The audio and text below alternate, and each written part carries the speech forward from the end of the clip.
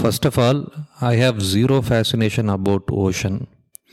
அதாவது எனக்கு இந்த கடல், தண்ணி, ஓஷன் இதெல்லாம் நினச்சாவே பயம். இது வரைக்கும் பெருசாக லைஃப்பில் எக்ஸ்பீரியன்ஸ் பண்ணதில்லை. ஒரு 2 தடவை மெரினா பீச் போயிருக்கேன், அவ்வளோதான். இந்த மலேசியாலாம் பார்த்திங்கன்னா இந்த அண்டர் கிரவுண்டு வாட்டர் டனல் இருக்குமே, இந்த அப்படியே சுற்றி கிளாஸாக இருக்கும், அதுக்குள்ளே ஆளுங்கள்லாம் நடந்து போவாங்க, வெளியே மீனெல்லாம் பார்ப்பாங்க. இதையே நான் டிவியில் தான் பார்த்துருக்கேன். ஸோ அந்தளவுக்கு எனக்கு இதில் நாலேஜ் இருக்குது. அப்புறம் எல்லோரும் போல் நானும் டைட்டானிக் படம் பார்த்தேன். ஒரு 3.5 மணி நேரம் படம், கிட்டத்தட்ட ஒரு 4 தடவை 5 தடவை மேலே பார்த்துருப்பேன். ரொம்ப பிடிக்கும் அந்த டைட்டானிக் படம். மெயினாக அந்த அந்த டைமில் நான் ஒரு காலேஜ் படிக்கிற பையன், அதனால் அந்த படம் எனக்கு ரொம்ப கனெக்ட் ஆச்சு, டைட்டானிக் படம். இப்போ எதுக்கு இந்த தேவையில்லாத கண்டென்ட்னு நினைக்காதீங்க. இந்த ரீசெண்டாக நீங்களாம் நிறையா பார்த்துருப்பீங்க, பிபிசி சேனலில் பார்த்துருப்பீங்க, சன் நியூஸில் பார்த்துருப்பீங்க, பாலிமர் செய்தி, அப்புறம் பாலிமர் நியூஸ், புதுமை தலைமுறை எல்லாம் பார்த்துருப்பீங்க. இந்த டைட்டன் சப்மரைன் சொல்லிட்டு ஒரு சப்மரைன் போயிருக்கிறாங்க. அது ஆக்சுவலாக இது ஓஷன் கேட் அப்படின்னு ஒரு கம்பெனி தான் இது பிளான் பண்ணியிருக்காங்க. இதுக்கு பேர் என்ன வச்சாங்கன்னா டைட்டானிக் டூரிசம். நம்ம அந்த டைட்டானிக் படம் பார்த்துருப்போம்ல, அதில் கடைசியாக கப்பல் உடஞ்சி தண்ணிக்குள்ளே போய் எல்லாம் செத்து போயிடுவாங்கல்ல. ஸோ அதை ஒரு டூரிசமாக மாற்றணும் அப்படின்ட்டு இந்த ஓஷன் கேட்டுன்னு ஒரு கம்பெனி கொண்டு வந்தாங்க. இந்த கம்பெனி சர்டிஃபைடே பண்ணல. அந்த யூஎஸ் கவர்மெண்ட்டும் சரி, கனடா கவர்மெண்ட்டும் சரி இதை சர்டிஃபைடே பண்ணல. பட் இவங்க நிறைய கார்ப்பரேஷனுக்கு பணம் கொடுத்து இந்த கம்பெனி எக்ஸிஸ்ட் ஆகிட்டே இருந்திருக்குது. இந்த கம்பெனி 2009 இப்போ வரைக்கும் இந்த டைட்டானிக் டூரிசம்லே பயங்கரமாக ரிசர்ச் பண்ணியிருக்கிறாங்க. இந்த டைட்டன் சப்மரைன் கிட்டத்தட்ட ஒரு 10 தடவை டெஸ்ட் பண்ணியிருக்காங்க. அந்த டெஸ்ட்டில் பார்த்தீங்கன்னா சும்மா ஜென்ரலாக தண்ணிக்குள்ளே மூழ்கி மேலே வர்றது தான். இந்த மாதிரி ஒரு டெஸ்ட் பண்ணி ஓகே இது ரெடியாக இருக்குது, இப்போ நம்ம டைட்டானிக் போகலாம் அப்படின்னு சொல்லி ஒரு 5 பேர் முடிவு பண்ணுறாங்க. அதில் யார் யாருன்னு பார்த்தீங்கன்னா பிரிட்டிஷ் பில்லியனியர் ஒருத்தன், பாகிஸ்தான் பில்லியனியர் 2 பேர், இன்னொன்று இந்த ஓஷனை பற்றி நல்லா தெரிஞ்சவர் ஒருத்தர், இன்னொருத்தர் பார்த்திங்கன்னா இந்த கம்பெனியோட ஃபவுண்டர், ஓஷன் கேட்டோட ஃபவுண்டர். பேர் சொல்கிறேன், ஸ்டாக்ஹோம் ரஷ். இவர் தான் இந்த கம்பெனி ஃபவுண்டர், ஓஷன் கேட்டோட கம்பெனி ஃபவுண்டர். அடுத்து பில்லியனியர்ஸ், பிரிட்டிஷ் பில்லியனியர்ஸ், அவர் பேர் ஹேமிஷ் ஹார்டிங், கஷ்டங்க. அடுத்து பாகிஸ்தான் பில்லியனியர்ஸ் 2 பேர், ஷெஷாதா, அவருக்கு வயசு 48, அவரோட பையன் சுலைமான் வயசு 19. பாகிஸ்தானில் பில்லியனியரா, சரி. அடுத்து பார்த்தீங்கன்னா ஓஷனோகிராஃபர், அவர் பால். ஸோ இந்த 5 பேர் இதை சப்மரைனில் போகிறாங்க. நம்ம டைட்டானிக் எங்கே இருக்குதுன்னா ஆக்சுவலாக 12,500 ஃபீட் சீ லெவலுக்கு கீழே இருக்குது. 12,500னா எப்படி சொல்லலாம்னா, நீங்கள் இந்த மிஷன் இம்பாசிபிள் படம் பார்த்துருப்பீங்க, அதில் டாம் குரூஸ் அந்த புர்ஜ் காலிஃபாலேருந்து ஒரு ஸ்டண்ட் சீக்வன்ஸ் பண்ணியிருப்பான், அப்படியே ஒரு ஜம்ப் அடிச்சிருப்பான். நீங்கள் அது நல்லா ஃபேமஸ், கண்டிப்பாக அந்த படம் பார்த்துருப்பீங்க. அந்த புர்ஜ் காலிஃபா ஹைட்டு தான் 2000 சம்திங் ஃபீட்டு. அதை கீழே வச்சாலும் அதை அப்படியே இன்வெர்ட் பண்ணாலும் 2000 ஃபீட்டு கவர் ஆகும். மிச்சம் 9000 ஃபீட்டு கீழே தான் டைட்டானிக் இருக்குது, அந்த கப்பல். அப்போ எவ்வளோ தூரம் ஆழமாக போகணுன்னு பார்த்துக்கோங்க. ஸோ அந்த சப்மரைன் அந்தளவுக்கு ப்ரிப்பரேஷன்லாம் எடுத்துக்கிட்டாங்க, எந்த ஃபால்ட்டும் வரக்கூடாது அந்த மாதிரி. அவ்வளோ நுணுக்கமாக வேலை செஞ்சுருக்கிறாங்க அந்த சப்மரைனில், டைட்டன் சப்மரைன். ஏன்னா 12,500 ஃபீட்னால் யோசிச்சு பாருங்கள், அவ்வளோ தூரம் உள்ளே போகிறதுக்கு சின்ன சின்ன பார்ட்டு கூட எல்லாம் சரி பண்ணியிருக்காங்க. இதில் விதி எங்கே விளையாடிருச்சுன்னு பார்த்தீங்கன்னா இந்த ப்ரெஷர் லெவலில் விதி விளையாடிருச்சு அப்படின்னு சொல்கிறாங்க.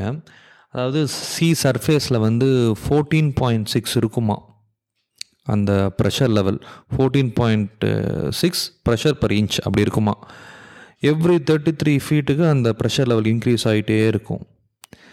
இப்போ இவங்க போனாங்க பார்த்தீங்களா, இவங்க ஒரு ஆக்சுவலாக ட்ராவல் பண்ணி 1.5 மணி நேரம் 1.25 மணி நேரம் கழித்து ஃபுல் கம்யூனிகேஷன் கட் ஆயிடுச்சாமா. கப்பலுக்கும் அந்த சப்மரைனுக்கும் டோட்டல் கம்யூனிகேஷன் டோட்டலாகவே கட் ஆயிடுச்சு. அதுக்கப்புறம் என்னாச்சு ஏதாச்சுன்னு தெரியல, கடலுக்குள்ளே ஒரு பயங்கர எக்ஸ்ப்ளோஷன். அது பார்த்திங்கன்னா இந்த சோனார் ஏர்க்ராஃப்ட்னு சொல்லுவாங்க, அதாவது இந்த கப்பல் மேலே ஃப்ளைட் ஒரு ஏர்க்ராஃப்ட் சுற்றிக்கிட்டே இருக்கும். அந்த ஏர்கிராஃப்ட் வந்து ஒரு சோனார் ரேடியேஷன் அப்சர்வ் பண்ணுது, பயங்கர எக்ஸ்ப்ளோஷன் அது வந்து இண்டிகேட் பண்ணுது. அப்போ தான் தெரியுது உள்ளே ஏதோ பயங்கரமாக வெடிச்சிருக்கு. என்ன ஏதுன்னு பார்த்தோம்னா இந்த மாதிரி சப்மரீன் உள்ளே இருக்குது, அது கண்டிப்பாக வெடிச்சிருக்குது அப்படின்னு சொல்லி, அதுதான் வந்து கேட்டஸ்ட்ரோபிக் இம்ப்ளோஷன் அப்படின்னு சொல்லி எல்லா நியூஸ்லையும் சொல்கிறாங்க. இந்த எக்ஸ்ப்ளோஷன்னா தெரியும், வெடிக்கிறது, பயங்கரமாக வெடித்து இந்த பாம்பெல்லாம் வெடிக்கும் பார்த்தீங்களா, அந்த மாதிரி வெடிக்கிறது. ஆனால் இம்ப்ளோஷன் சொல்கிறானுங்களே அப்படின்னு என்ன அப்படின்னு எனக்கு தெரியல. ஆனால் டிக்ஷனரி எடுத்து பார்த்தேன், அதில் என்ன மீனிங் கொடுத்துருக்கான்னா கொலாப்சிங் வைலண்ட்லி இன்வேர்டு, அதாவது போட்டு நசுக்கிறது, அந்தளவுக்கு ப்ரெஷர். அதாவது இந்த கப்பல் வந்து ஒரு எஸ்டிமேஷனில் சொல்கிறாங்க 6000 ப்ரெஷர் per inches இருந்துச்சாமா வெடிக்கும் போது. டப்புன்னு ஒரு நம்ம டின் இருக்குதுல்ல, பெப்சி கோக் டின் இருக்குது பார்த்தீங்கன்னா, டின்னை குடிச்சு என்ன பண்ணுவோம், ஒரு கசக்குவோம்ல, அந்த மாதிரி இந்த சப்மரீன் ஒரு கசக்கிருக்கு அந்த ப்ரெஷரு. இதில் ஏகப்பட்ட தப்பு நடந்துருது. என்னென்னு பார்த்தீங்கன்னா, ஃபஸ்ட்டு இந்த ரிசர்ச் பண்ண இடம் பார்த்தீங்கன்னு வச்சுக்கோங்க, இது வந்து யூஎஸ் கவர்மெண்ட்டும் கனடா கவர்மெண்ட்டும் இல்லாத இன்டர்நேஷ்னல் ஏரியாவாமா. இன்டர்நேஷ்னல் ஏரியாவில் யார் போய் இந்த மாதிரி பண்ணாலும் அதுக்கு அவங்க தான் ரெஸ்பான்சிபிள், எந்த கவர்மெண்ட்டும் பொறுப்பேற்றுக்காது. ஸோ அந்த மாதிரி இடத்துல இது பண்ணதே தப்பு அப்படிங்கிற மாதிரி ஒரு ஆர்கியூமெண்ட் போயிட்டுருக்குது.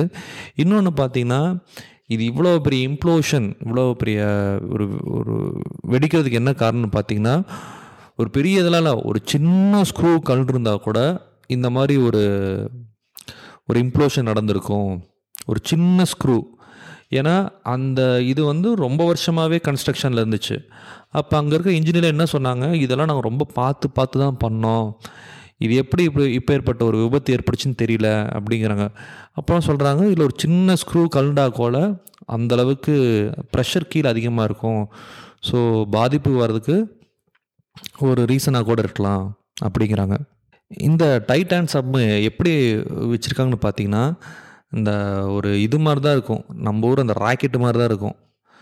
உள்ளே பார்த்தீங்கன்னா ஒரு 5 பேர், சேரெல்லாம் இல்லை, அப்படியே சாஞ்சிக்க வேண்டியது தான், ரவுண்டான ஒரு சர்ஃபேஸு, அதை அப்படியே சாஞ்சு உட்காந்துக்க வேண்டியது தான், நிற்க வேண்டியது தான், இல்லை படுக்க வேண்டியது தான், இந்த மாதிரி தான் இருக்கும். சேர் மாதிரிலாம் இருக்காது, ஒரு பொந்துன்னு வச்சுக்கோங்க, அந்த மாதிரி தான் இருக்கும். முன்னாடி அந்த கண்ணாடி சர்ஃபேஸ் இருக்கும். இப்படி தான் அந்த டைட்டன் சப் இருந்துச்சு. நிறையா சேஃப்டி மெஷர்ஸ்லாம் வச்சுருந்தாங்க. அதாவது ஏதாவது பிரச்சனைனா 7 to 8 ரிட்டர்ன் மெக்கானிசம் நிறையா வச்சுருந்தாங்க. 7 types 8 types அந்த மாதிரி நிறையா வச்சுருந்தாங்க ரிட்டர்ன் மெக்கானிசம். ஏதாவது பிரச்சனைனா உடனே மேலே கம்யூனிகேட் பண்ணுற மாதிரி, இல்லை இங்கேருந்து மேலே போகிற மாதிரி, இந்த பேராஷூட்டில் இருக்கும் பார்த்திங்களா, அந்த மாதிரிலாம் கூட நிறையா வச்சுருந்தாங்க தப்பிச்சு போகிறதுக்கு. ப்ளஸ் இன்கேஸ் பவரில் ஏதாவது பிரச்சனை அப்படின்னா கூட அதுக்கும் ஒரு ரிட்டர்ன் மெக்கானிசம் ரெடியாக வச்சுருந்தாங்க. ஸோ இவ்வளோ சேஃப்டியாக இறங்கி காவு வாங்கிருச்சு. இப்போ ஒரு சில பேர் என்ன சொல்கிறாங்க, இந்த இதே என்டையர் சப்மரீனை பார்த்தீங்கன்னா கார்பன்லாம் பண்ணியிருக்காங்க. கார்பன் வந்து ஒரு பெரிய ஹார்டான மெட்டீரியல் இல்லை, கார்பன் வந்து ஒரு சின்ன ஸ்லிம்மான மெட்டீரியல் தான், அது வந்து இவ்வளோ ப்ரெஷரை தாங்கிக்க முடியாது. ஏன்னா நம்ம கடலுக்குள்ளே என்ன இருக்குன்னு யாருக்குமே தெரியாது. கடலுக்கடியிலலாம் வந்து ஒரு சில பேர் என்ன சொல்கிறாங்க, ஏலியன் இருக்குதுங்கிறானுங்க. ஒரு சில பேர் என்ன சொல்லுவாங்க, ஒரு பெரிய பெரிய ஃபிஷ்ஷெல்லாம் இருக்குதுங்கிறாங்க. உண்மையிலே மேலே கூட பறந்துடலாம், ஃப்ளைட்டில் கூட, வானத்தில் கூட என்னன்னு தெரிஞ்சிடும். ஆனால் கடல் கடியில் அவ்வளோ மர்மமான விஷயம் நிறையா இருக்குது. ஸோ அந்தளவுக்கு ரிஸ்க் எடுக்க வேணாம் அப்படின்னு சொல்லி ஜேம்ஸ் கேமரான், இந்த டைட்டானிக் படம் எடுத்தான் பார்த்தீங்களா, அவனே சொல்லியிருக்கிறான். ப்ளஸ் இந்த ஓஷன் கேட்டை வந்து ரொம்ப கண்டெம் பண்ணியிருக்கான். ஏன்னா ஒரு சர்டிஃபைட் பண்ணாத ஒரு கம்பெனி, இதில் நம்பி ஏன் இத்தனை பேர் போய் இந்த 5 பேர் ஏன் போய் சாவறாங்க அப்படின்ட்டு அதை கூட சொல்லியிருந்தான். கடைசியாக 5வது நாள், ஏன்னா அதில் பார்த்திங்கன்னா 4 நாளுக்கு தான் ஆக்சிஜன் இருந்துச்சு, 5வது நாள்லாம் ஆக்சிஜன் இல்லை. ஸோ 5வது நாள் வந்து இந்த கோஸ்ட் கார்டு செக்ரட்டரி அவர் வந்து எல்லா சேனலுக்கும் பேட்டி கொடுக்குறாரு. இந்த மாதிரி நாங்கள் வந்து ஒரு 10 வெசல் அனுப்புகிறோம் கடலுக்குள்ளே, அனுப்பிச்சு இதனோட பாகங்கள்லாம் எங்கே இருக்குது, இல்லை செத்து போனவங்களாம் எப்படி இருக்கிறாங்க, அதெல்லாம் நாங்கள் எடுத்து உங்களுக்கு அப்டேட் பண்ணுறோம் அப்படின்னு ஒரு பேட்டி கொடுக்குறாரு.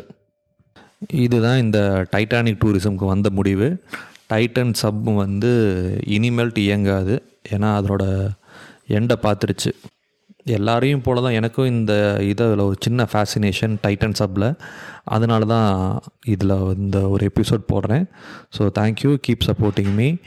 எதுனாலும் டெலிகிராம் லிங்க்கில் வந்து ஷேர் பண்ணுங்கள், பயோவில் இருக்குது. கண்டிப்பாக நீங்கள் ஏதாவது கமெண்ட் பண்ணிங்கன்னா கண்டிப்பாக ரிப்ளை பண்ணுவேன். Thank you. Keep supporting me. By.